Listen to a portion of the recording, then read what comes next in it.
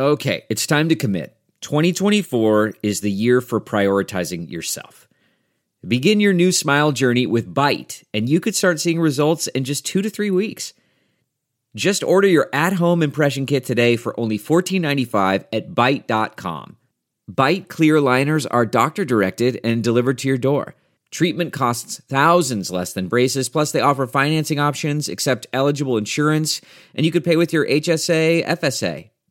Get 80% off your impression kit when you use code WONDERY at Byte.com. That's BYTE.com. Start your confidence journey today with Byte.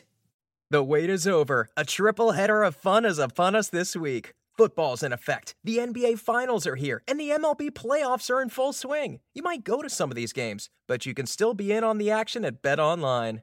BetOnline is going the extra mile to make sure you get in on everything. From game spreads, totals, to teams, player, coaching props, BetOnline gives you more options to wager than any place online. Head to BetOnline today and take advantage of all the great sign-up bonuses. BetOnline, your online sportsbook experts. You are listening to The Bird Calls on the Armchair All-American Network. For more on your Pelicans, go to iTunes, search The Bird Calls, and subscribe today.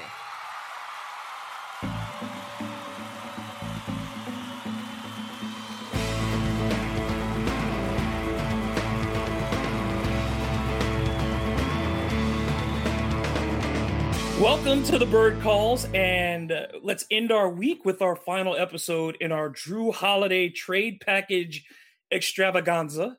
I am David Grubb, contributor to the Bird Writes, along with fellow contributors David Fisher and Elliot Clough, and our editor-in-chief, Mr. Ali Cosell. Gentlemen, we've covered Denver, Chicago, Phoenix, Atlanta, Miami, and Golden State. Today we've got 3 more as we wrap up: Boston, Brooklyn, and the Indiana Pacers. Before we get into that, the city uniforms are official, gentlemen. Your reactions to the Pelicans' new gear. Elliot, I'll let you start. I think the initial reaction from everybody was just, oh, what are these things? And they're starting to grow on me. They're not awful. I mean, it's not like we're seeing the Swamp Dragon uniforms again or anything like that. But they're okay. They're not bad. I can deal with it. I think it'll grow on me more once we see them on the players too. All right, Ollie. Yeah, that's pretty much my first reaction, and I tweeted that out. The only thing I don't like, honestly, is the font or the numbers, or maybe having, like, say, New Orleans, the Pelicans, some kind of writing on the front of the jersey. But other than that, I think the colors work fine. I love the shorts, and it looks like when you look at the pictures, the warm-ups, they look like they're going to be looking good too. So no problems really overall. Fish. You know what I'm going to say. Man, if you're a Husky guy, that's not a good look. Oh, no, it's going to look like a kid. You're going to have color up on the shoulders, and you're going to have color down by your knees. And then from like mid-chest to mid-thigh, it's just white. That's a good reason for Zion to stay fit this season, right? And the numbers are so very thin too. The numbers are super that is true. thin. That is true. Like that's a super thin number 1 that they're going to put on right on his stomach. Yeah, right on his stomach. Aaron Nelson's gonna look him dead in the eye as he puts it on every single time. Yeah, it's going to be the curvature in the Zion number curvature index. Yeah. Like from game to game, we'll be looking at side photos and seeing the angle of that one and if it changes so we can know if he's in shape or not. Yeah, if that one starts bending on his chest, then we're in trouble. Yeah, if it starts to look like an accent aigu from French, you get half of it cut off because it's rolling up under his gut. Yeah, then that's no good. That's not a good thing. What was that? Hey, David, what were we laughing about a couple of years ago at a game? Was it Solomon Hill coming back and he looked really big? Solomon Hill came back from injury and it looked like his jersey had been washed. It looked like that episode of Seinfeld when Costanza got the cotton uniforms and they washed them and shrunk.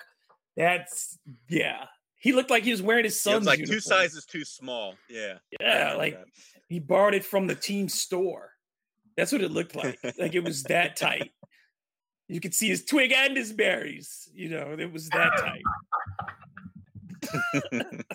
Solomon's Hills were out and about. But I am not a fan of the uniforms. It just doesn't work for me. I also think it's funny though when people start putting the fire emoji under them, because nobody, even if you kind of like them, no, don't put the fire emoji. Nobody, they're not that. No, they're not fire. The Pelicans came out with that, and then I don't know, like 15 minutes, 30 minutes later, the San Antonio Spurs were like, "Here's our Fiesta uniforms, black," and it housed it. Come on, man. Compared to that, let alone, I mean, we were seeing what the Hornets were doing earlier in the week. The Pelican City uniform is not good. The only good uniform thing that is likely to come out is if the Pelicans came out and said, "Hey, remember those earned uniforms that everybody really liked that also kind of had the city flag on them? We're going to make those our standard white uniforms because no one likes the original white uniforms anyways." No one does. And just burn the blue ones. We should never be seen ever again. What did you think of our friend Fletcher Mackel said that the picture that the Pelicans sent a statement. Now, the four jerseys that were hanging in there, it was Zion, Lonzo, JJ, and Jax. They said, well, they don't have BI because he's a free agent, and they don't have Jrue because they might trade him. But there are a lot of other Pelicans who are coming back. There's no Josh Hart up there who's a fan favorite.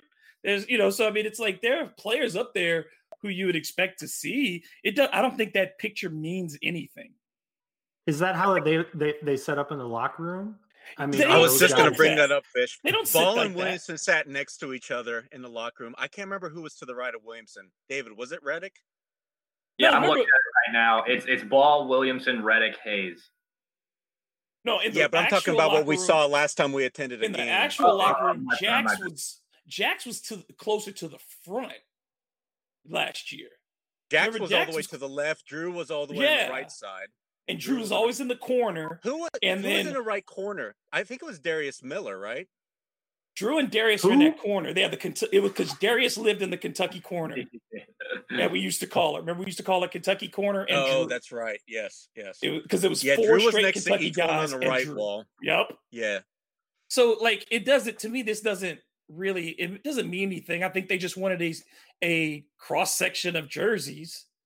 Yeah, to the left of Ball was BI, I just remembered, but it's the picture cuts that off, so we can't see. Yeah. Right. I just, you set them up, you grab them, and I mean, who knows? If those might have been the guys who were in the building taking their individual shots in the uniforms that day. You know what I mean? Like, so I don't read anything to it. So I think it's a little. I think people are reading so many headlines. Griff now would not do something like that. I'm sorry, they would not do shade. Something intentional like that. No, that's a tell and a shade. Yeah, exactly. No need to read into it. No, but people will, and that's the thing. Is like what? But what I don't like though is, and we all like Fletcher, but I don't like that. That's kind of stoking it and saying it's intentional. That's not our role to say it is in that point. You know what I mean? Like unless you've got something that says it is, I think from a journalistic standpoint, I wouldn't say it. That's just me. Okay, so you got Boston, Brooklyn, and the Pacers today. We're going to start with Boston. And since Elliott is the only one who had not been tasked with setting up a team, and Boston has emerged as a name, Elliott, you shall have the floor, my friend, and present your Boston Celtics best and your most logical and then your most optimal trades. All right, so I have two trades, and I think, I don't know. I didn't necessarily go for the most logical, most optimal. I think they're both logical, and I think they're both optimal. So you guys can take your pick here, but I'll start off. First one is Kemba, and should they acquire a top 10 pick, which one way or another, I think they can figure that out. So Kemba plus a top 10 pick, wherever that ends up being, for Jrue. And the second one is Marcus Smart, Romeo Langford, Daniel Tice, that top 10 pick, and then for Jrue Holiday and the 13th pick. All right, so Ollie in this case, I will let you be David Griffin. And so Danny Ainge just called you. And these are the two deals he's put on the table. And I'm laughing about the first one because if you don't want to keep Holiday for financial reasons, obviously extending him, then why would you want to bring in Kemba, who's got 3 years left on his deal? I know his last one's a player option, but he's also making about $35 million plus over those final 3 years each season. So, like I said, same age point guards, but Kemba's actually got more troubling injury history with his knees. So I just personally feel like Boston basically threw his name out there because that's who, like, their experts, their fans, all their followers would prefer send packing from, that roster that kind of makes sense. And they're saving Gordon Hayward to send to Indiana for Miles Turner. So, no, I don't buy that this deal is going to be structured right around Kemba for Jrue. And then Pelicans are going to be happy with just, like, say, the number 6 through Atlanta or maybe some other pick in that area. And here's one more thing people don't understand. Do you think Boston's really even interested in having to pay a 15% trade kicker by moving Kemba to New Orleans? People in Boston, they have kind of taken a step back and looked at it. They also say it would send a bad message because you just brought in Kemba, you hyped him up just a year ago, and Danny Ainge doesn't want kind of that image of, okay, things went south after 1 year, we're going to ship you out. So I heard that that's also in play. So Ollie, no, I just don't buy that first trade, guys. Yeah, Ollie, I just want to second off your point too, is remember what Anthony Davis's father used against the Celtics publicly about their treatment of Isaiah Thomas. So if you go back on this and you say, well, look, this is a repeated pattern in Boston, that they are just using you as a chip to get something else, then yeah, I think that, and then like you said, the money alone, $108 million over the next 3 years for Kemba Walker at the age of 30. Yeah. No. I mean, if Griff, like I say, he's talked about flexibility, this is almost got to be a no-go unless Kemba can be routed somewhere else and then the Pelicans get an expiring or something else, right? So, yeah, I'm canceling that first one. Elliot, what was your second one? I think that we would probably give it a thumbs up because I heard Marcus Smart's name and no Kemba's. Yes, Marcus Smart, Romeo Langford, Daniel Tice. Let's say it's the 6th pick or something like that, and then in exchange for Jrue Holiday and the 13th pick. Yeah, I think that sounds very doable. I don't know what everybody's salaries are, how long they last, but I can't imagine Tice or Langford being any kind of impediment. Tice is expiring. Tice is expiring. Langford has 3 years, $3.6 million, and that's pretty much it. Yeah, I think Smart's a steal. What is he making, like 12, 13, 14, something like 13, that? And he's under contract for another couple of years? 2 years, yep. Yeah, and he's exactly the guy you feel like they want to bring in this locker room, right? Or at least one of those type of guys. They want somebody vocal in that locker room. So Smart would be perfect. So, yeah, no qualms with me on this. They have to re-sign Tice, though, wouldn't they? Yeah, he's on an expiring deal. He's on a 1 year left, $5 million. Right, okay. So yeah, he's a contract coming out. Mm-hmm. I mean, or do we have another opinion on that? Or otherwise, I'm just trying to think myself. Is that the salary for Smart makes sense. I mean, that works. There is just it's just you still don't have a primary ball handler on the floor. So unless you're going to get one from somewhere, you got to know where you get a real ball handler from in the half court.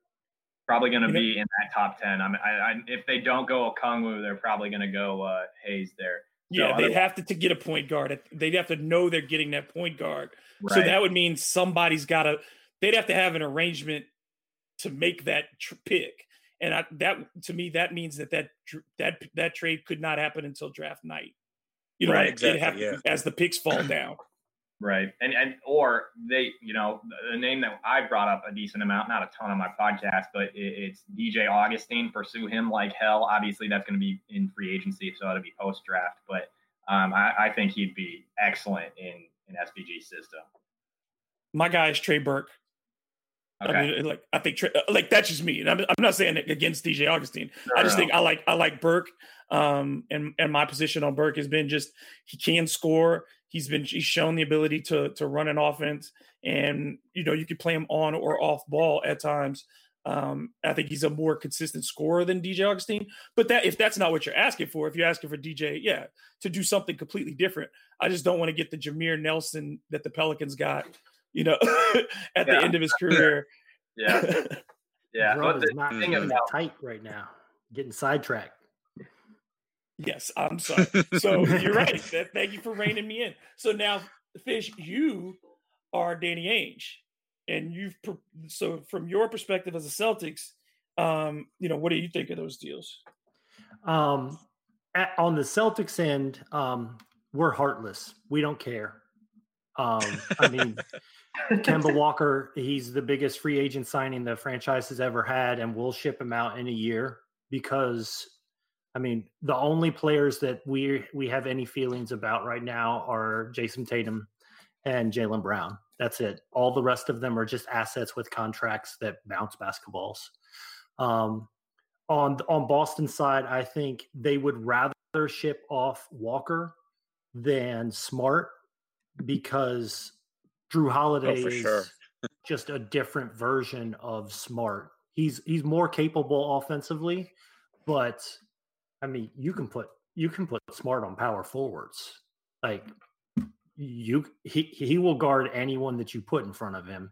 And we've already seen Jrue Holiday, once you get bigger wings and stuff like that, it becomes a problem. Now, at the same time, it's just they're spending a lot at that point to take on more salary, and then they still don't have a center answer, especially if they're including Tice. So if I'm Boston, what I'm doing is I'm calling up Indiana and I'm saying, how do you feel about Gordon Hayward? And those rumors are flying. And how do you feel about Gordon Hayward? And can we obtain Miles Turner here in Boston so that we have a center answer? And then we will be substantially more willing to ship out Tice as well. And if we can ship out Gordon Hayward and Tice, and we get Turner and Holiday, then what else do we need to do to make it happen?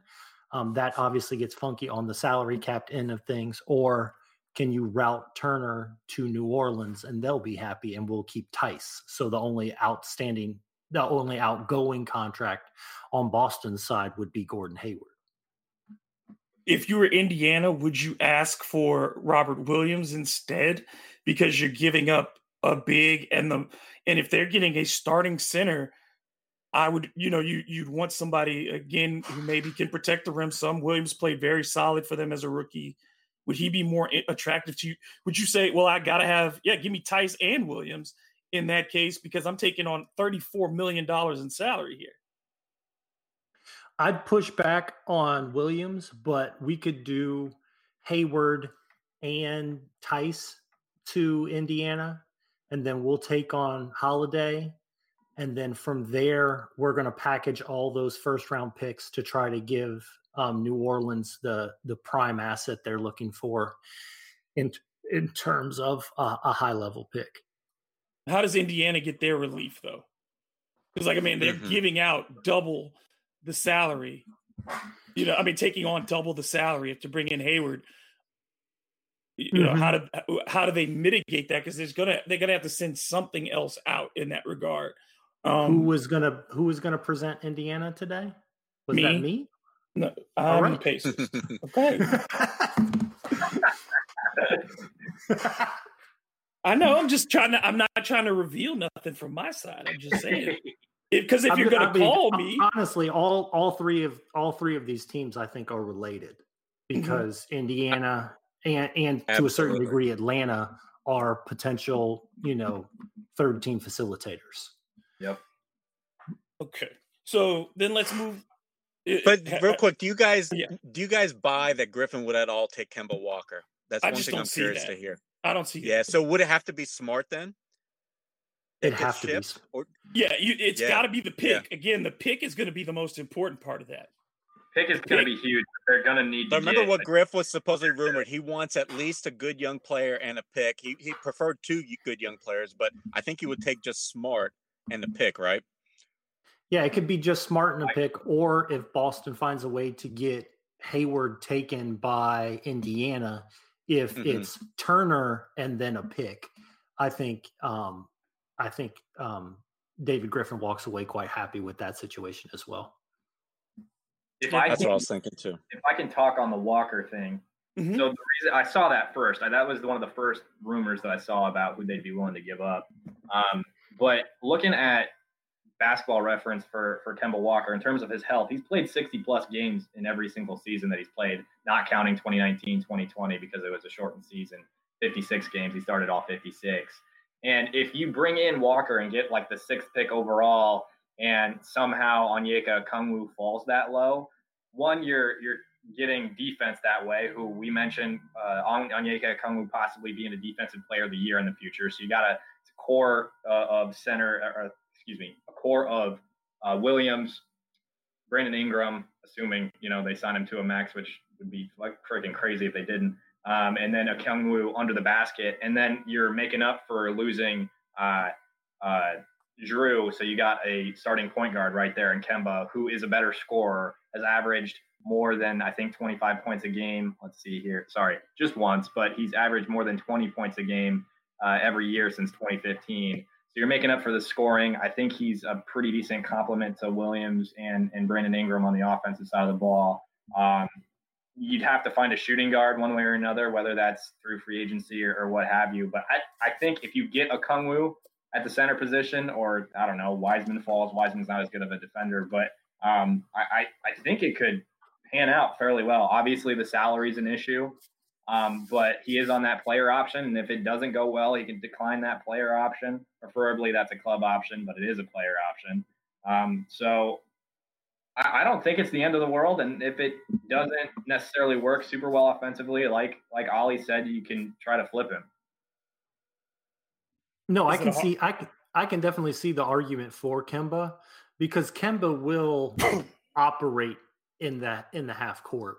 And that's something that the Pelicans desperately need. Like he can make the offense passable, more than passable. I mean, he can be the engine of your half court offense. I guess my concern with Kemba is largely defensive, because the Pelicans are a bad defensive team as currently constructed. And if you take away Jrue Holiday and you add in Kemba Walker, it's gotten measurably worse. And then my second concern, with adding Kemba Walker, not just on defense, is the fact that now you just added a guy who's only 6 foot tall, isn't going to contribute on the boards. Brandon Ingram's about an average defender. I mean, rebounder for his position. So far, Zion Williamson on the defensive glass is a well below average rebounder. So, yeah, I mean, you're creating more holes than you're solving. You're just saying we need to fix the half court offense, which I get that. I get that approach, but at the same time, when I'm looking at the Pelicans, offense is not the priority in a general case. We can just lean heavily on Brandon Ingram, make him much more of a creator, get the ball in his hands more, and feed Zion Williamson more. There's options there on offense. And that's one of the things that frustrates me on Twitter, is that everyone's just focused on offense. And I'm like, offense isn't the problem for New Orleans right now. The problem is they lack options defensively. There are massive holes on the team defensively, and they need to start building that team around their cornerstones of Zion Williamson and Brandon Ingram. Kemba Walker's not how you do that. Any final thoughts on that, on the Celtics? That's a fair argument too. I'm totally with you guys. I understand why you wouldn't be for it. And defense is definitely a primary issue. Defense in that contract. Absolutely. So I definitely understand both sides of it. Yeah, especially with Lonzo's deal coming up, if you do bring him back, and Hart's deal, it starts to make it really difficult to keep the young players that you like in exchange essentially for Kemba Walker's deal, and go into an uncertain economic future with that almost $40 million a year hung up on a plus 30-year-old. Okay, so we move on to Indiana. Well, before we do that, let's vote it up or down. I will start with you. How likely do you think the Celtics are as a trade partner, either as a 2-team or as a facilitator for a 3-team? And how preferred are they for you as a destination or a partner? I think it's one of the likeliest, probably in my top 3 of being a likely deal or involved in a deal with the Pelicans. And I've got to think straight that up or as with a all 3 their team? assets, probably a 3-teamer. It just seems like that's what it's going to be with most teams involved for Jrue Holiday to me. All right. And then as preferred, where do they sit for you?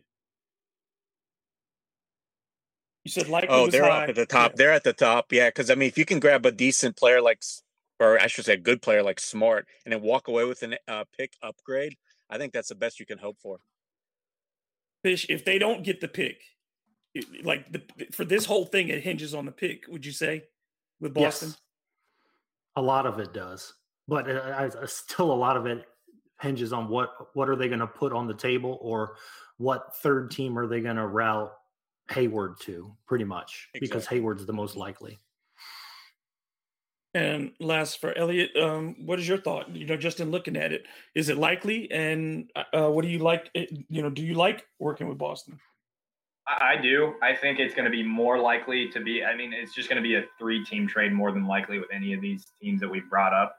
And I think so far of the teams that I've listened to, one of the other 2 podcasts that I wasn't on, but I think this is going to be the most likely of the 2-team trades that we talked about so far. And I think it's got to be Marcus rather than Kemba. So I like it, and I think it's fairly likely. It becomes all that more likely once you start factoring in third teams like the Pacers or possibly, I don't know how the Nets would work in here, but definitely the Pacers. All right, well then let's move to the Pacers.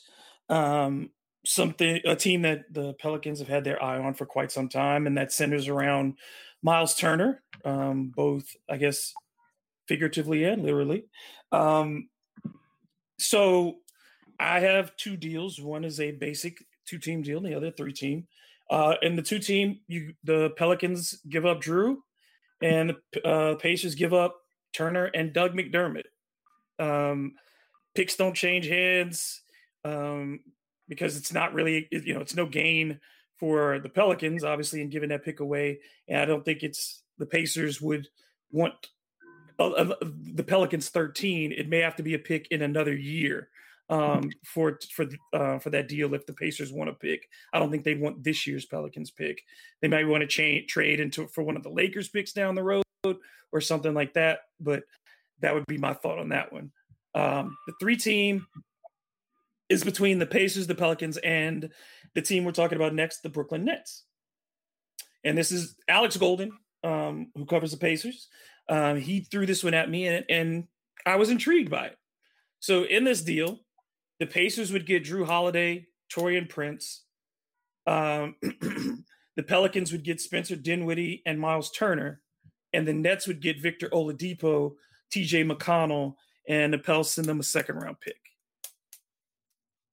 So in this exercise, Elliot, you get to be the Pacers, and we'll start with you. All right. Well, let's see here. Sorry, I was writing down everything to make sure I keep track. The first one, I am taking that in a heartbeat. That way you have your primary center and you got it done. You don't have to worry about doing the Twin Tower thing with Turner and Sabonis. You got Sabonis. He's your guy going forward. And you bring in Jrue. You have the trifecta of the Holidays, assuming they bring back Justin Holiday. You've got your point guard in Malcolm Brogdon. You got McConnell. And whether or not Oladipo's statement today through Shams Charania is true, if he wants to stay around, you still got Depot. And that's a pretty solid backcourt. You probably have to play Depot at the 3 and Jrue at the 2, along with Brogdon at the 1 or something like that. That's kind of a small ball situation. But I'm not upset about getting rid of Doug McDermott and moving on from Turner. You got Jrue. I'm with it. Go ahead. Oh no, it's just I think it probably leads to a second deal for Oladipo. I think that they'd want to move him with that. But you also still, your wing is not bad with Justin Holiday, and you could play Warren at the 3 or the 4, and you have Sabonis, and you have some flexibility. And they have with whatever Jeremy they Lamb too, who's a good player. player. Who played much better last year. So even if you move Oladipo, that's still a very solid group. Yeah, and if you get Gordon Hayward in exchange for Oladipo, there you go. So that's a pretty solid move from the Pacers' perspective. Now, the second move, I'm going to look at it here. So Holiday and Prince to the Pacers, Dinwiddie and Turner to the Pelicans, and Oladipo, McConnell, and a pick to the Nets. Now, the lure here for me, and just presenting it, let me just say the lure and explaining for the Nets, it would be that both of those deals are expiring for Oladipo and McConnell, and it allows them to get some cap space off for guys who, in Dinwiddie, who they probably won't sign to an extension, and you get Prince off the contract to free up money there as well. And for Brooklyn, it helps them with their long term being able to add another star maybe next year. Okay. The issue for me from the Pacers' perspective, if they really love Gordon Hayward, is that's off the table because you don't have pieces necessarily to go get him. At least that's as far as I can see. I'm looking at the roster right now. Mm-hmm. Unless you want to give up Malcolm Brogdon to go get Gordon Hayward, I don't necessarily see how you work that out. Or if you're willing to give up T.J. Warren plus, I don't know, picks or Doug McDermott or something to that effect, you're out of the Gordon Hayward sweepstakes. So that could be an issue. Mm-hmm. Obviously, you love the acquisition of Jrue. Torian's just a complimentary piece. You got your small forward in T.J. Warren there, and Torian could play a second unit sort of role. Again, you got Jeremy Lamb there too. But the acquisition of Jrue is great. Again, you move on from Turner, which is not a problem. No problem with getting rid of that second-round pick. That was from the Pelicans, sorry. Mm-hmm. But it depends on how they feel about Gordon Hayward. I'm not near as high on Gordon Hayward anymore. I mean, after that injury, he just hasn't been the same player. And so I think from my perspective, this is good to go here too. I love having that trifecta of holidays. I think that's huge for them. And I think you got sort of the clunk out, the junk out of your roster. It's a little bit more smoother. I think the locker room moves a little bit better. Jrue is a soft-spoken guy. I don't know who your leader is, if it's Malcolm Brogdon or Domantas Sabonis, but I'm good with both. If I'm going to be honest, I can roll with both as the GM of the Pacers. So Ollie, I'll let you be. I'll let you be the Pelicans this time, since Fish is going to be presenting for the Nets. I'll get his comment from that perspective as we move into him on the Nets. So I'll let you be the Pelicans in these circumstances. Well, getting Miles Turner, I know that the Pelicans actually did have interest in him previously. So obviously it makes sense. They got a big hole at center. They've got to fill it. But now I just feel like, if you look at what's happening now with all the news that's basically come out last few weeks or so, it feels like they're allowing a contender that's basically, ready to win and win a lot, like say the Celtics, grab Miles Turner, and they're going to settle for, a pick, right? So I feel like that's become the major focus for David Griffin. So suddenly I don't know if Indiana's as viable. So if I'm David Griffin and I see that I'm getting Spencer Dinwiddie, Miles Turner, I don't feel like that's giving me the potential that I'm honestly seeking, right? You really made it well known that you do want you're valuing some kind of name here in this draft lottery, so you need that pick. So I don't know. I'm torn on it. If I'm strictly looking at it through David Griffin's lens, I probably wouldn't do the deal, even though it's a good one. I think the Pelicans win. They're getting the best end of this 3-team deal, especially, right?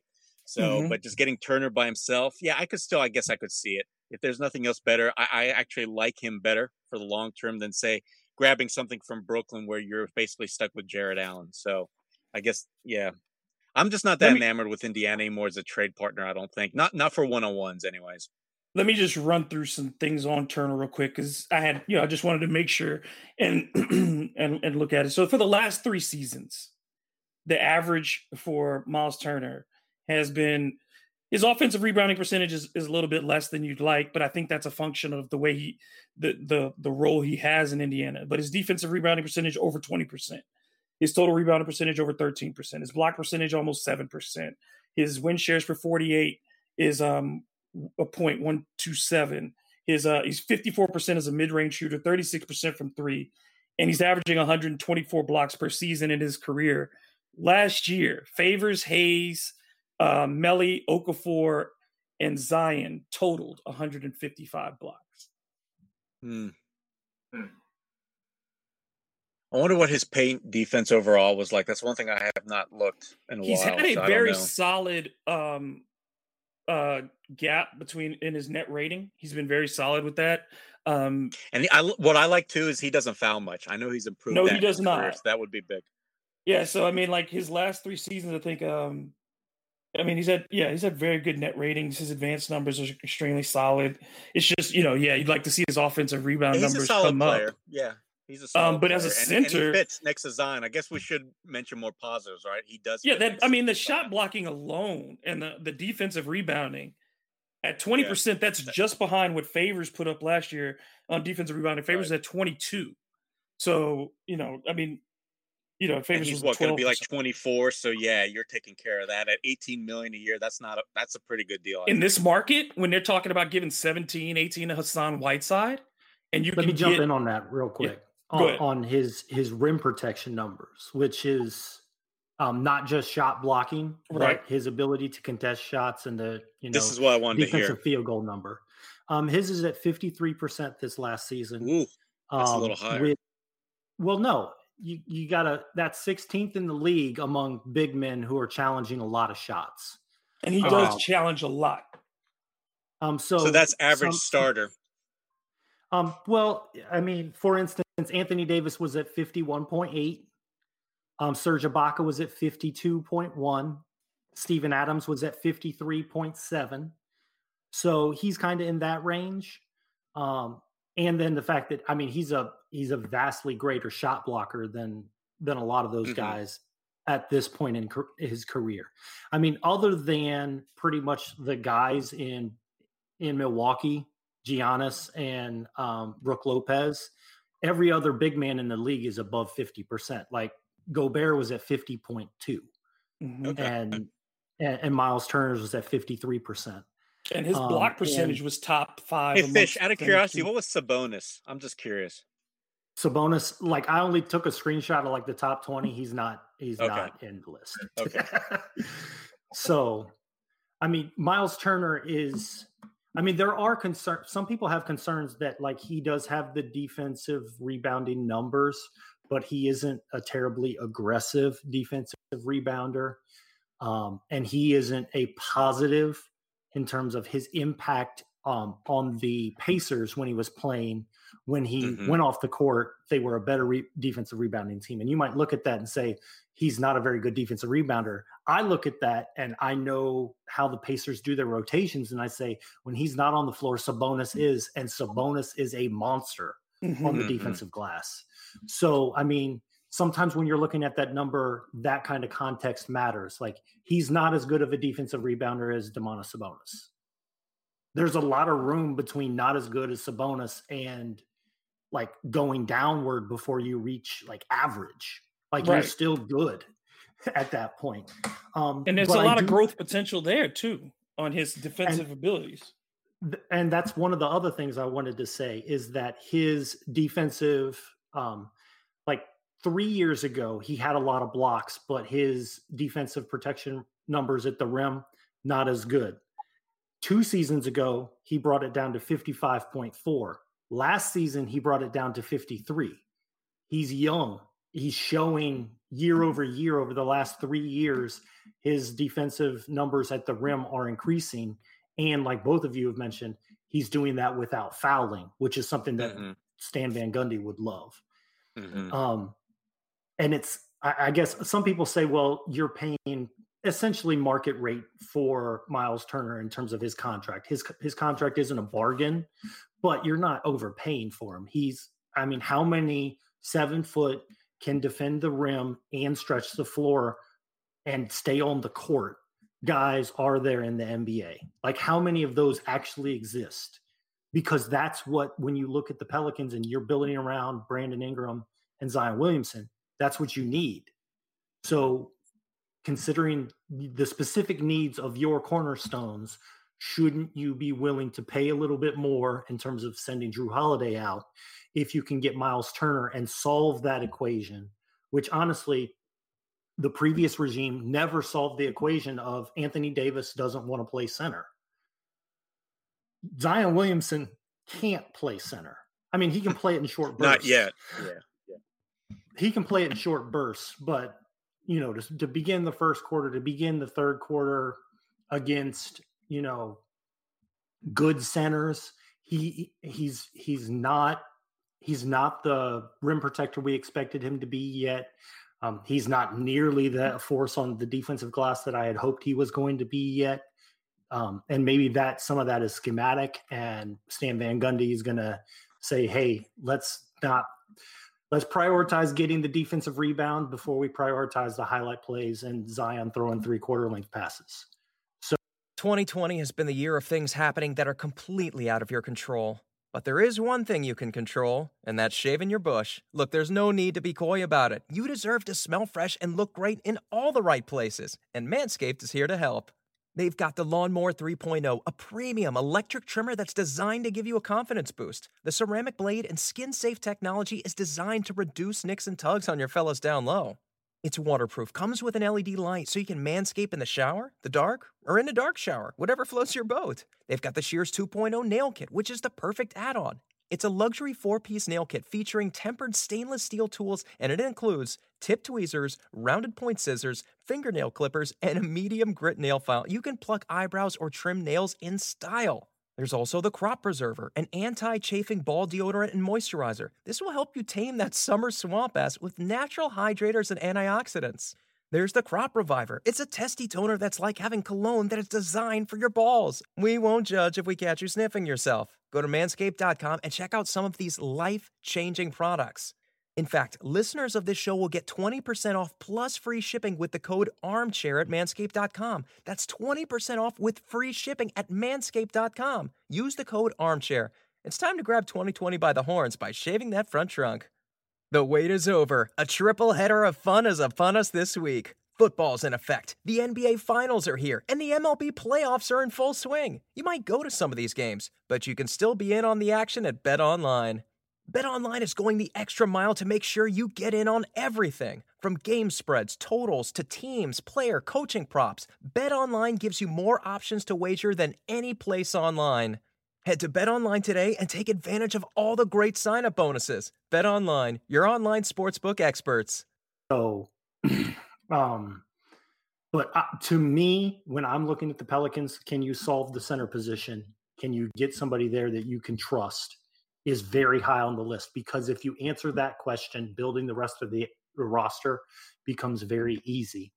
And this is one of the things that you just have to deal with building around Zion Williamson is if your best player is a power forward, who do you play at center becomes a massive question mark in the NBA and the trajectory and how the game is played at this point.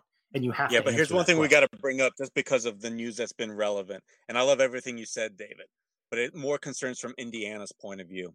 They know, and Victor Oladipo especially knows, he has to rehab his image, right? So he's going to stick around, it sounds like, at least till the trade deadline. They've got Malcolm Brogdon. So I don't really see Jrue Holiday fitting in with those two. I know that they can play. There's a couple of guys that can play small forward in a pinch. But to me, if I'm Indiana, I would rather have Gordon Hayward soaking up those minutes as small forward. Jrue Holiday going to Indiana was a lot more alluring when we all thought, honestly, Oladipo was out of there. So now I'm just, from that point of view, with what we know now, it just doesn't seem as likely, right, guys? Of Indiana wanting Jrue, basically, and for a 2-team deal at least being really on the table. Yeah, I think it has to be a 3-team at this point because of what you're saying, because they would have to want to add some depth at the small forward spot. But again, if the Pelicans can get Turner in this deal, I think it's even better than getting a top 10 pick in this draft because you're getting a 24-year-old who's got 5 years of NBA experience, who has played in the playoffs each year of his career, is going to be significantly stronger than putting Jackson Hayes back out there again to try to figure out if he's going to be strong enough to play center minutes. And it's a guy who played 30 minutes a night in the league. So, I mean, like, yeah, if I see what you're saying, I absolutely understand it. That's why I think, if you can facilitate a 3, and it may even take 4 teams to make the deal work for everybody to be happy. But if anybody could figure it out, I think it would be those 4 front offices, because those are all very astute GMs. The thing about Turner, too, is he's on this contract that Fish brought up for 3 more years. So you get him this season, the season after that, and 2022, 2023. You're paying him $17 million. And that's not breaking the bank by any means for a good center, a top 8 center in the NBA that fits your scheme and is complementary to Zion and to Brandon Ingram. I take that 10 times out of 10. All right, so let's vote quickly up and down on this one. Likelihood and preference. Elliot, you could go first. Likelihood high, low, and preference. I'm going to say high if there's a third team involved. Again, I mean, we kind of found a record here, but it's got to probably involve a third team, whether it be the Nets or the Celtics or maybe the Nuggets, whoever it ends up being. I'm going to say fairly high, if especially if a third team's in there. And I like it. If you end up with Miles Turner in it, I like it a lot. And I mean, this scenario doesn't necessarily look like you're getting that top 10 pick, but Pels can figure it out, whether that be free agency there or in the draft at 13. Can you get a combo guard at 13 or maybe Kyra Lewis falls? I think it works out, and I like it. Fish. Likelihood as the destination for Jrue Holiday, I think it's quite low, actually, just because of the number of guards that Indiana already has on the roster. It makes it very difficult for them to figure out a number of other moves. Likelihood if Indiana's the third team and Indiana's getting something else from someone else, and then Miles Turner's coming to New Orleans, I would think is quite high, depending on how New Orleans evaluates Miles Turner and his fit on this team. My desire to obtain Miles Turner has diminished a little bit, but I would still be very high on that. So, I mean, Indiana as a trade partner is in my top 3. I think, Ollie, we got you on. You just went through your thoughts, so we'll leave that. Yeah, and I agree with everything that Fish said, except for that last line. I wouldn't have them in my top 3. I think maybe top 5. But that's it. Everything else, I love it. I love exactly, and I think exactly the same way David does on this whole scenario. All right, Fish. So we turn it over to you to wrap with us with the Nets, the team that has been the one that is more often than not been tied to the Pelicans, the one that people have salivated over. So let's see what you got, man. So I'm going to go over quickly what the Nets have to offer. I was listening actually to a couple Brooklyn Nets centric podcasts from Brooklyn Nets fans. And those Nets fans, one of the things I thought was interesting was they said, considering the trajectory of their team, while a lot of the national media says, oh, hold on to Karis LeVert because, for the Bradley Beal, right? Their perspective was, considering the fact of how little the ball is going to be in his hands now and his general health history, the Nets should cash in. Now is the time to cash in on LeVert. And if that means you get Jrue Holiday, great, because Jrue Holiday's a superb fit with our other 2 franchise cornerstones in Kyrie Irving and Kevin Durant. When I'm looking at the Nets, LeVert has to be included, but that doesn't necessarily mean that I want LeVert on the Pelicans. Outside of that, the next asset on the table for Brooklyn would be Jarrett Allen. I was talking about those defensive rim protection numbers. Jarrett Allen last year was 10th in the league at 51.7. The year before that, he was 12th in the league.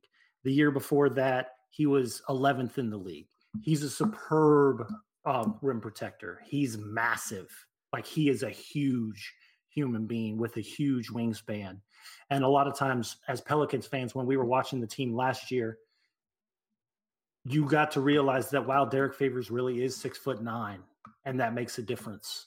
And he looked a little slow, but it'd be nice to have somebody that's a legitimate 7-footer out there who can really protect the rim, because Derek Favors came off as being too small a number of times, just too short, not long enough to challenge something. So those are the two big headliners. And then they have other things that help match salary depending on who else is coming out.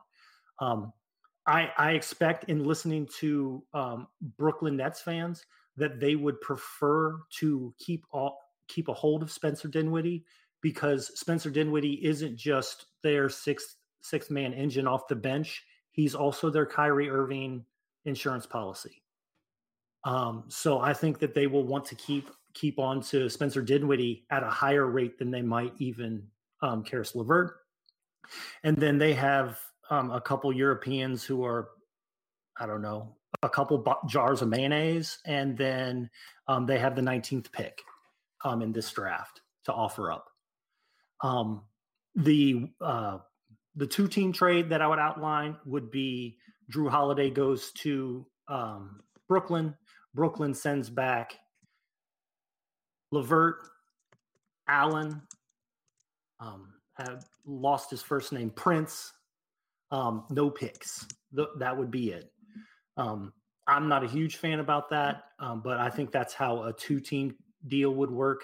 A 3-team deal gets more interesting, because if they're routing Karis LeVert either to Indiana or Atlanta, which are the 2 teams I think that LeVert makes the most sense on, they send LeVert to either of those teams, and then those teams send prettier assets to the Pelicans. Then Brooklyn needs to add more salary to match, because I can't remember if the trade's likely to push them into the tax area, especially after they re-sign Joe Harris. So they need to attach enough salary, and just Jared Allen to Karis LeVert isn't going to be enough. But if they accept the team option on Garrett Temple, then they can include his $5 million salary into this trade, and the salaries even out. Garrett Temple, if he's included in the trade and it's a 3-team trade, including Atlanta, I think Atlanta would like to have Garrett Temple, because they don't have a reserve point guard. That's one of the questions that they want to answer. So you could send both LeVert and Temple to Atlanta. If Temple's going to be included and you're doing a 3-team trade with Indiana, I think Temple makes a lot of sense coming to New Orleans. New Orleans also needs a reserve point guard. That's a question still on the roster. In either of those 3-team scenarios where you have LeVert essentially going to either Indiana or Atlanta, if he goes to Indiana, it's a very simple dollars for dollar. LeVert goes into Indiana, and then Miles Turner comes to New Orleans. If LeVert is headed to Atlanta, then Atlanta has a massive amount of cap space. They're also accepting Garrett Temple. And then they would be sending out some combination of the sexy fun assets, which would be the 6th pick and Herter, the wing from their team. So I'm kind of giving you guys 2 different 3-team arrangements. I actually wrote a piece that included a lot of those pieces for a 3-team trade. Actually, I think that one was a 4-team trade. But those are kind of the options. So take it away.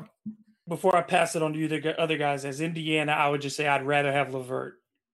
Like, to me, that he would fit them better than I think even than Atlanta, because Atlanta, you're getting another 6'7" guy, and you're trying to give those minutes to Cam Reddish and to why am I forgetting his name? DeAndre Hunter. So yeah, I think that like another 6'7" guy who's kind of who also wants to attack the rim with Trae Young. I mean, I think LeVert could work there, because I think he can work anywhere as a teammate. He'll figure out a way. But I think if I'm Indiana, I would rather have him than staying shorter with my backcourt and then overpaying, I think, for a Hayward and paying that money. But that's just Indiana for me. So in this version, Elliot, you get to be David Griffin. So, right. Let's hear your thoughts from the Pelicans' perspective on these deals. Cool. Well, if we're talking that 2-way, the 2-team deal that's sending Karis Jarrett Allen and Taurean Prince without picks to New Orleans, I got to have picks there. I think that if you got 13 and 19, you could package those, maybe move up a little bit further. I don't know how high you're going to be able to move up with those picks if you're trading.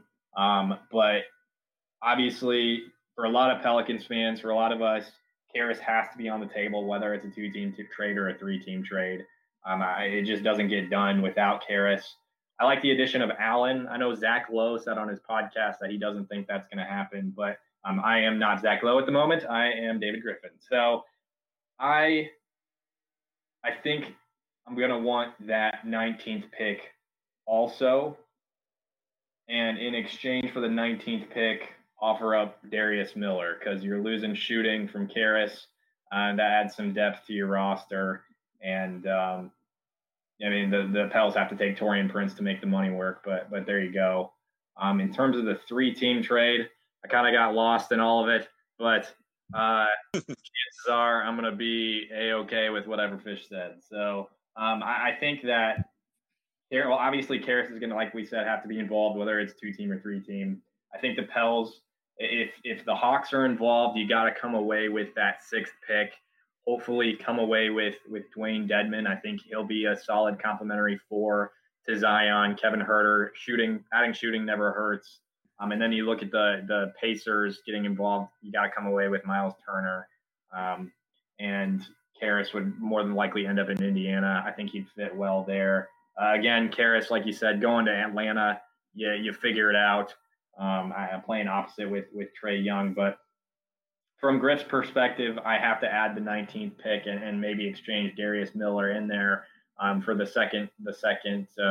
2-team trade and then the 3-team trade. As long as the Pels end up with Turner and the 6th pick, if the Hawks are involved, well, you can't do that. If it's a 4-team trade, the Hawks and Pacers are both involved. You come away with Turner in the 6th pick, maybe plus Huerter or plus Dedmon. I'm okay, and I can walk away with that and be happy, and even giving up Jrue Holiday.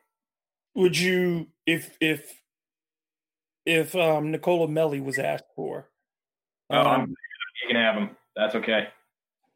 All right, so Ollie, since you are the Nets, what are you thinking?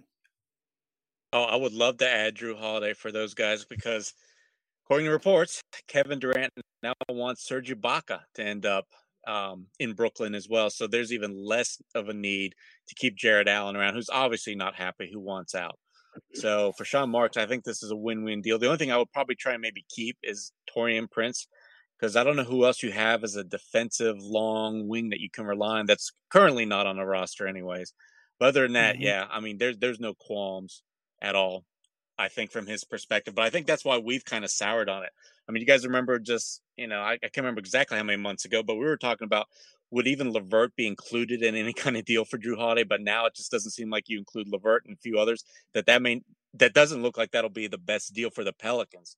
So it's just interesting to see how things have changed if you're just looking at it from that point of view. But no, for the Nets, I think it would be an absolute goldmine to walk with Jrue Holiday. Plus, you're keeping him away from possibly ending up on the Boston Celtics or maybe another competitor. So, yeah, for the Nets, this is outstanding. You've already got your 2 stars. You got other good pieces. So to grab in Jrue Holiday for a few of them that you're not going to be able to re-sign anyways, right? I mean, I know you've got Caris LeVert long-term, but chances are you're not re-signing Jarrett Allen for sure. And Taurean Prince, yeah, like I said, I've already told you my thoughts on him. So for Sean Marks, it's a total win-win. And even Dinwiddie's contract being short, there's no guarantee that you're going to be able to afford him. Yeah, I didn't even talk about him because I was strictly thinking a 3-teamer deal. Or excuse me, I was just thinking a two-team deal. Sorry. Go ahead, David. Yeah, so I'm just thinking, if Dinwiddie even if you retain him, you've got to be very careful about the salary balance you strike because you may be in position that, yes, he is absolutely your insurance for Kyrie, and knowing Kyrie's injury history, you'd want to have that. Then the problem just becomes if at the middle of this year, if Kyrie is healthy and he's doing Kyrie things and Dinwiddie's not getting the shots or the minutes that he's accustomed to, then are you in position now that you have him going into the final year of his deal at $11.5 million, which is very reasonable, $12 million bucks, and an unhappy Dinwiddie, then you lose that value. So like that's the thing that if I'm Brooklyn, it's like Dinwiddie is such a difficult read because if you give him up now, yeah, you're giving up depth. If you wait later, you may not get as much.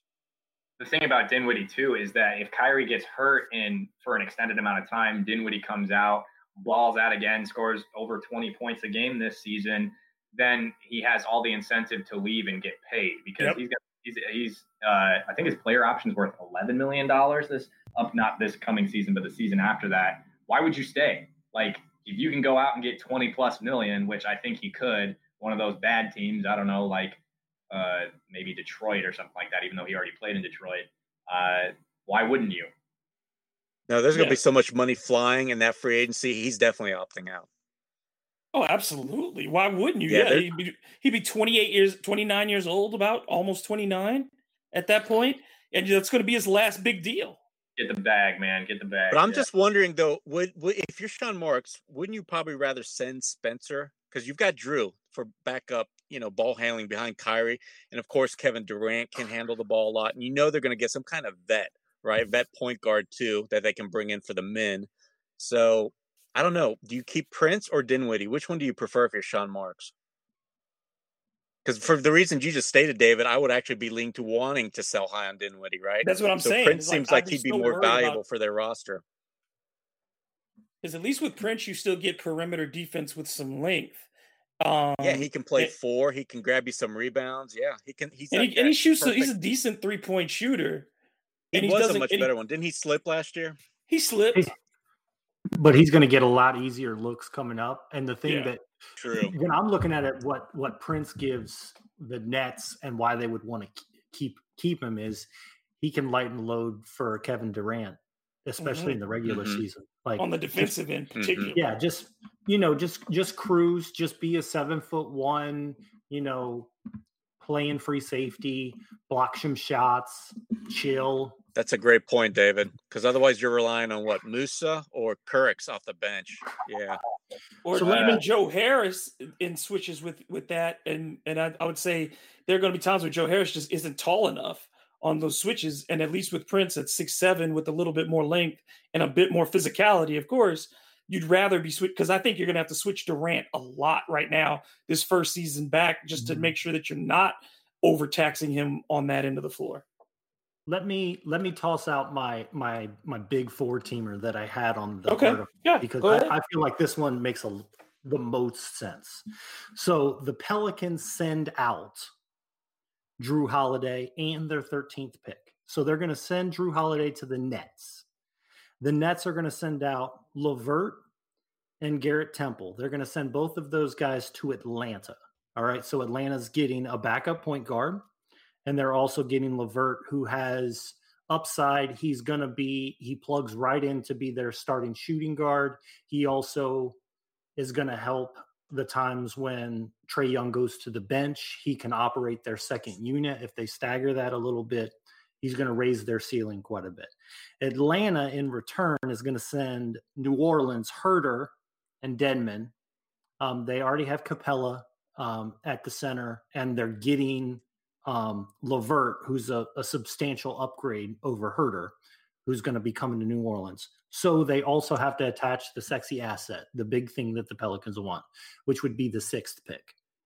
Yep. Now, the Nets are also going to send out Jarrett Allen, but New Orleans isn't going to get him because they're getting Dedmon from Atlanta. So the New Orleans routes Jarrett Allen to the Rockets, who don't have a center, who have a team that's going to be in substantial turmoil and might be looking to be a little bit more conventional and save money in the process because their owner is a slumlord of restaurants. And so the Pelicans are also going to route their 13th pick there. And so, the Rockets can pick a wing, an Aaron Nesmith or a Devin Vassell if he's available, somebody like that. To be another shooter around James Harden, and they're going to ship Russell Westbrook to the Knicks. You're welcome, Grub. I hope you enjoy that experience. And so the Pelicans, what they're going to get on this is they're going to get Herter, which solves short-term at least the shooting guard situation because you're sending out Jrue Holiday. You're getting the 6th pick from Atlanta. That's the big sexy thing, and that's why Atlanta's getting Karis LeVert, the blue chip prospect. You're going to get Dedmon, who is a temporary plug at the center position. And, Atlanta has tons of cap space. They can chase after all the guys we would talk about the Pelicans chasing after. Aaron Baines, Alex Len, all of these, serviceable big men that they could get for relatively cheap to be behind Clint Capella, who's their starting center. And then the Rockets, in their desire to save money for their billionaire owner who's applying for COVID-19 loans, Tillman Furtada, he's going to send out Robert Covington to save some money because he can't pay his employees to the Pelicans as well. And now the Pelicans have solved their biggest question, which is we don't have any big wings. So they get the sexy asset in 6. They get a short-term answer at center with Dedmon. They get a medium-term answer at the wing defensively in Robert Covington, and they also get Herter, who substantially increases their size on the wing, and also he has some creating ability. I wrote about this in my dream scenario that posted a couple days ago. It's been an annual column. Your response? Yeah, let's go through it, guys. What do you, Elliot? I'll let you lead off. What do you think about that? I mean, I think it's a 4-way win when you look at it. I mean, the Pels walking away with Covington. They could get that combo guard, possibly Hayes at 6. I don't think Okongwu is going to fall that far, but in exchange, you get Dwayne Dedmon, who is, I guess, technically a center. I don't know how tall he is, but 6'10". 6'10". Okay, then he's a center, and he can space. He's a good shooter. You got Herter, who can shoot too, and he's under a 2-year, $2.7 million contract. So you're looking at that for the Pels. I think across the board, that's a win for them. And you're not really – I mean, you're giving up the 13th pick. Jrue kind of seems to be – I mean, he's halfway out the door anyway. That's just where we're at now. And you're really not giving up that much, and you're getting – I don't want to say a haul, but you're getting a pretty good return for it.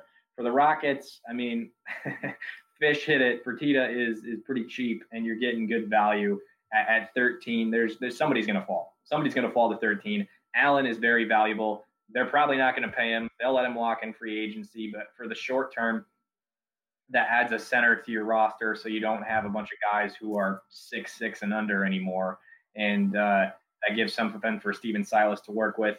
The Nets, you get your defender in Jrue, complimentary star. For the Hawks, you get LeVert, 3 years, $16 million. That's worth it. You get your backup guard in Temple. It's a win across the board for everybody. If I have anything to say about it. Yeah, and to get Dedmon, again, his contract is only $13.3 million per year over the next 2 years. So, this year and next. So, that contract, considering what centers are going for, and the fact that he's a relatively durable guy who, like you said, can shoot and has a decent rebounding percentage, at the very least is an upgraded center than what you have on the roster now. Then I think it's if all 4 teams are willing to do it, I like it. Ollie? For the most part, yeah, David, I do like this trade a lot, Fish. Well done. The only 2 things I'm going to bring up is, one, from Griffin's perspective, you kind of don't like that Dedmon and Covington are going to be encroaching on any 2021 free agency plans. It just feels like I've been saying, New Orleans has some kind of big plan, so you just wonder, will that hinder it? But from a talent perspective. Let me jump in on that, Ollie. The second year of Dedmon's contract, completely unguaranteed. Oh, that changes. Okay. Yeah, I like that. Okay. Well, then I don't really have that much of a concern. The other one I want to bring up is if any team out of these 4 may complain a little bit, I feel like it would be Atlanta. I don't think that they're getting enough, right? You're walking away with LeVert and Temple, if I understand, but you're giving away Herter, the number 6, Dedmon, and I think that was it. But I feel like maybe Atlanta would just ask for a little bit more. That's it. Other than that, you give them a down the road pick? Do you add a pick maybe in I thought 22 about Hayes, or 23? right, to place their loss of Dedmon, but I don't know. And so I think something small would work. Yeah. Like second? Pelicans have plenty of seconds. Yeah, I don't even. You know have what a lot Atlanta's of seconds, but seconds. Even a protected. If you really wanted to make the deal, the Pelicans do have an abundance of picks, so it's not like you can do a swap. I'm saying you can do a swap in a different year. if that, I mean, I don't know. But no, it's a good overall deal. I like that Fish included Houston because I think it's right up their alley on what they should be doing. Houston is desperate getting too. A pick and they do Allen have to get under real legitimate center. Yeah, if they're going to keep Harden, I think that's a smart plan for them. Yeah, because it seems as if everybody else in Houston wants out, whether it's Austin Rivers, whether it's it's bad. I understand it's about I keep saying for Todd. I want to say for Todd. Tell me for Tito. The Frito Bandito. But it just seems that culture is so bad that the only way Houston can make itself better is by trying to do a bunch of different small deals and getting these pieces back in return at ways that you can eventually offload them. But yeah, if I'm Houston, I'm looking for anything right now because Steven Silas got to feel like, man, what the hell have I walked into? Dude, don't you have to keep James Harden there? I mean, I know the guy wants to get. Yeah, he's got to keep him to keep fans happy enough and keep people. But I don't think the market is going to get you the return in the team. I just don't think the return is there for Harden. I think that this deal is really good for Houston in the short term. Yes, because if you're saying we're going to offload Westbrook someplace and we're going to probably get some role players or not terribly great contracts, but you have Jared Allen, so you have that's an NBA center. You can start Jared Allen. You can start Jared Allen at every game. The idea that Brooklyn wanted to start DeAndre Jordan over Jared Allen is absurd on its face. Like, Jared Allen is a superior basketball player in all respects other than not best friends with Kyrie and Kevin Durant. Like, exactly. That's the extent of his qualifications. And then if you're Houston, you're also getting a lottery pick in a draft that's pretty heavy on shooting wings, which I mean, they promoted within for their GM. So still, I mean, if Aaron Naismith's on the table for them when they come on the clock, they have that pick. And since they've mortgaged so much of their future, wouldn't it be nice, at least short term, to have one rookie come in on a first round pick? And you're not going to ask him to do anything more than what he would hope to do, which is just stand in the corner, shoot some threes, learn how to play NBA defense. Houston, despite the fact that everything feels like it's coming apart at the seams, they still have a good front office because they were promoting within. I mean, the rest of those guys were there. I mean, Morey's not doing the job by himself. Let's not give him too much credit. And then, I mean, they're hiring a great staff. I mean, they've got Silas Jr., a little bit of Pelicans news here. They hired Will Weaver, who was going to be possibly an assistant coach for New Orleans. And then John Lucas is still there because he's really good and close with James Harden. Yeah. So it makes sense. Okay. Yeah. I think it's a good wrap there. I think that, again, Brooklyn is somebody that everybody is very high on. So I think all of us, would I be wrong in saying, A, we all want to make a deal with Brooklyn, and B, that they'd be one of the favored, the top 2-3 partners, right? Yeah. Yeah. In some kind of multi-team deal. Absolutely. I want to throw. Go ahead. I was just going to say, Ollie was talking about getting maybe a pick or something for the Hawks. I was going to say this, and then the conversation kind of transitioned. But before we move on to the next thing, or before you say what you needed to say there, Grubb, I was going to say the Nets could give up their 19 pick. I mean, there's going to be a ton of ring chasers that are willing to sign exceptions in Brooklyn. So you don't necessarily need a young guy to come in. And if the Hawks take 19, they're looking to get veteran presence, a little bit older there. They take Desmond Bane. That guy's a shooter at 19, and he can play defense. I mean, basically any of the guys that I listed around 19 for the Pels, if you want to go high ceiling, you get Tyrese Maxey there.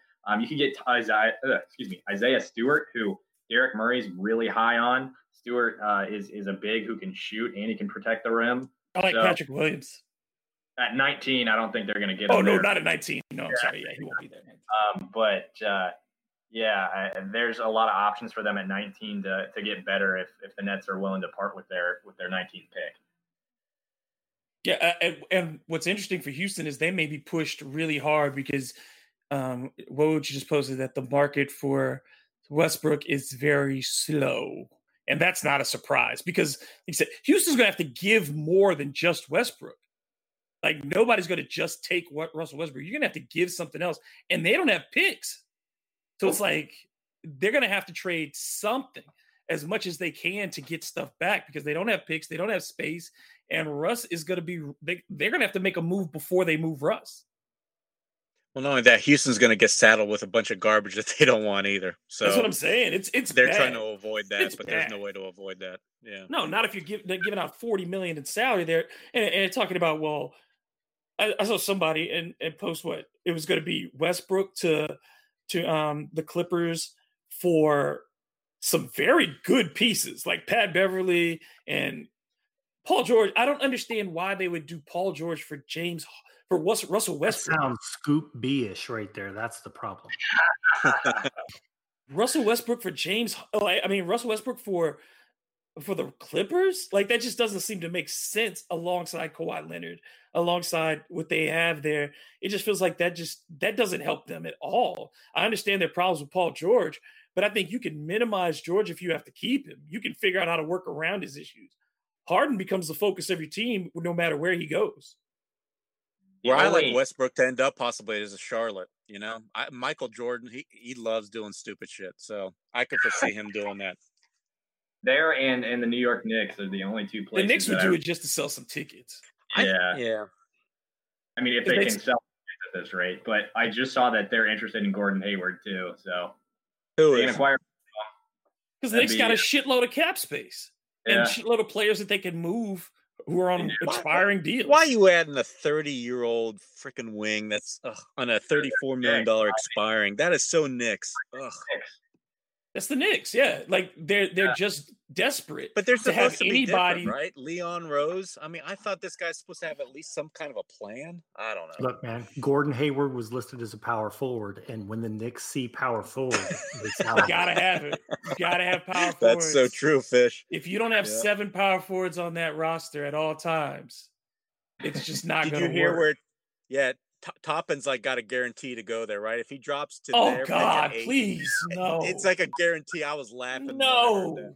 It's just that's like Julius Randle again. No, well, he's better than Randle, I think, but it's just funny. It's the power. Not that much. Like I think he's got a better I think he's going to be better than Randle. He's also 22, so he's not next year, David, but down the road. But do you think he's a 2010 guy? Because at the very least, Randle is a 2010 guy with a bad team. Do you think Toppin is a 2010? We had him, and he stopped rebounding for us for like he gave up the rebounding. Absolutely, yeah, he gave it up. He didn't do anything but try and score. That was it. Yeah, because he was trying to get paid. He was trying to get paid and get the Knicks to give him a stupid deal.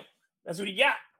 Yep. So it worked. All right, let's not rehash that terrible. Yes, we've wrapped on our series, so we've done them all.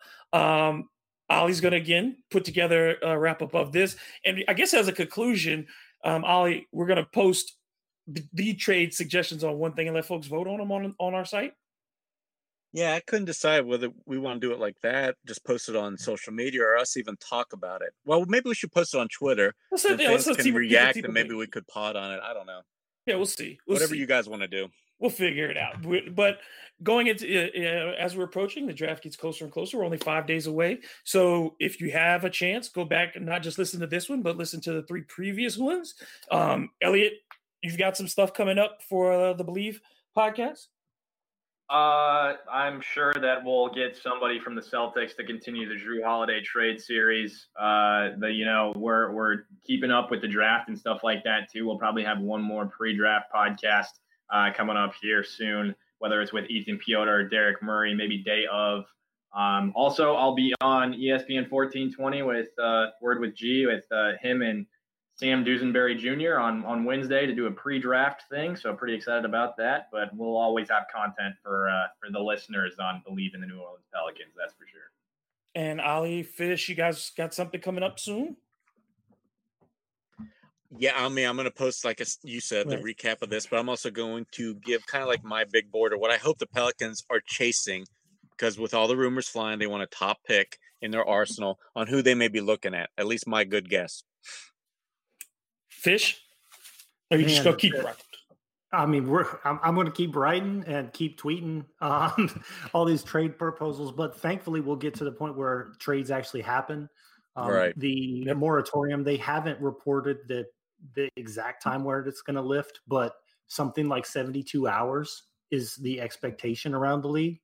Mm-hmm. And then, I mean, this time next week, not only will the draft be concluded, but by this time next week, free agency will be open. Yep. Hopefully, as Pelicans fans, we will already be hearing about the fact that Brandon Ingram has agreed to an extension. I mean, a new contract. Josh Hart has agreed to an extension. I mean, within 7 days, I would expect that Jrue Holiday is probably going to be traded. The Pelicans have added at least one, if not more than one player in the draft. I mean, the next 7 days, this roster is going to have a thorough makeover. And I, on Hard to Paint, my podcast on Monday, Antonio Daniels, broadcaster for the Pelicans, will join me, and we'll discuss specifically the draft from his perspective and what he thinks the Pelicans are going to do. So a busy week ahead for everyone associated with the Bird Rights and the Bird Calls. Thank you all for listening. Make sure you subscribe and rate and share. And we love doing these. This one was a little bit harder. We've said this offline than doing AD trade packages because of the way we feel about Jrue, and understandably the way fans feel about Jrue as well. But it was something we needed to do, something we had to do, and I'm glad we did it. So for the guys, for Elliot, for Fish, for Ali, I am David Grubb, and this has been another episode of the Bird Calls. Until the next time, let's go Pels.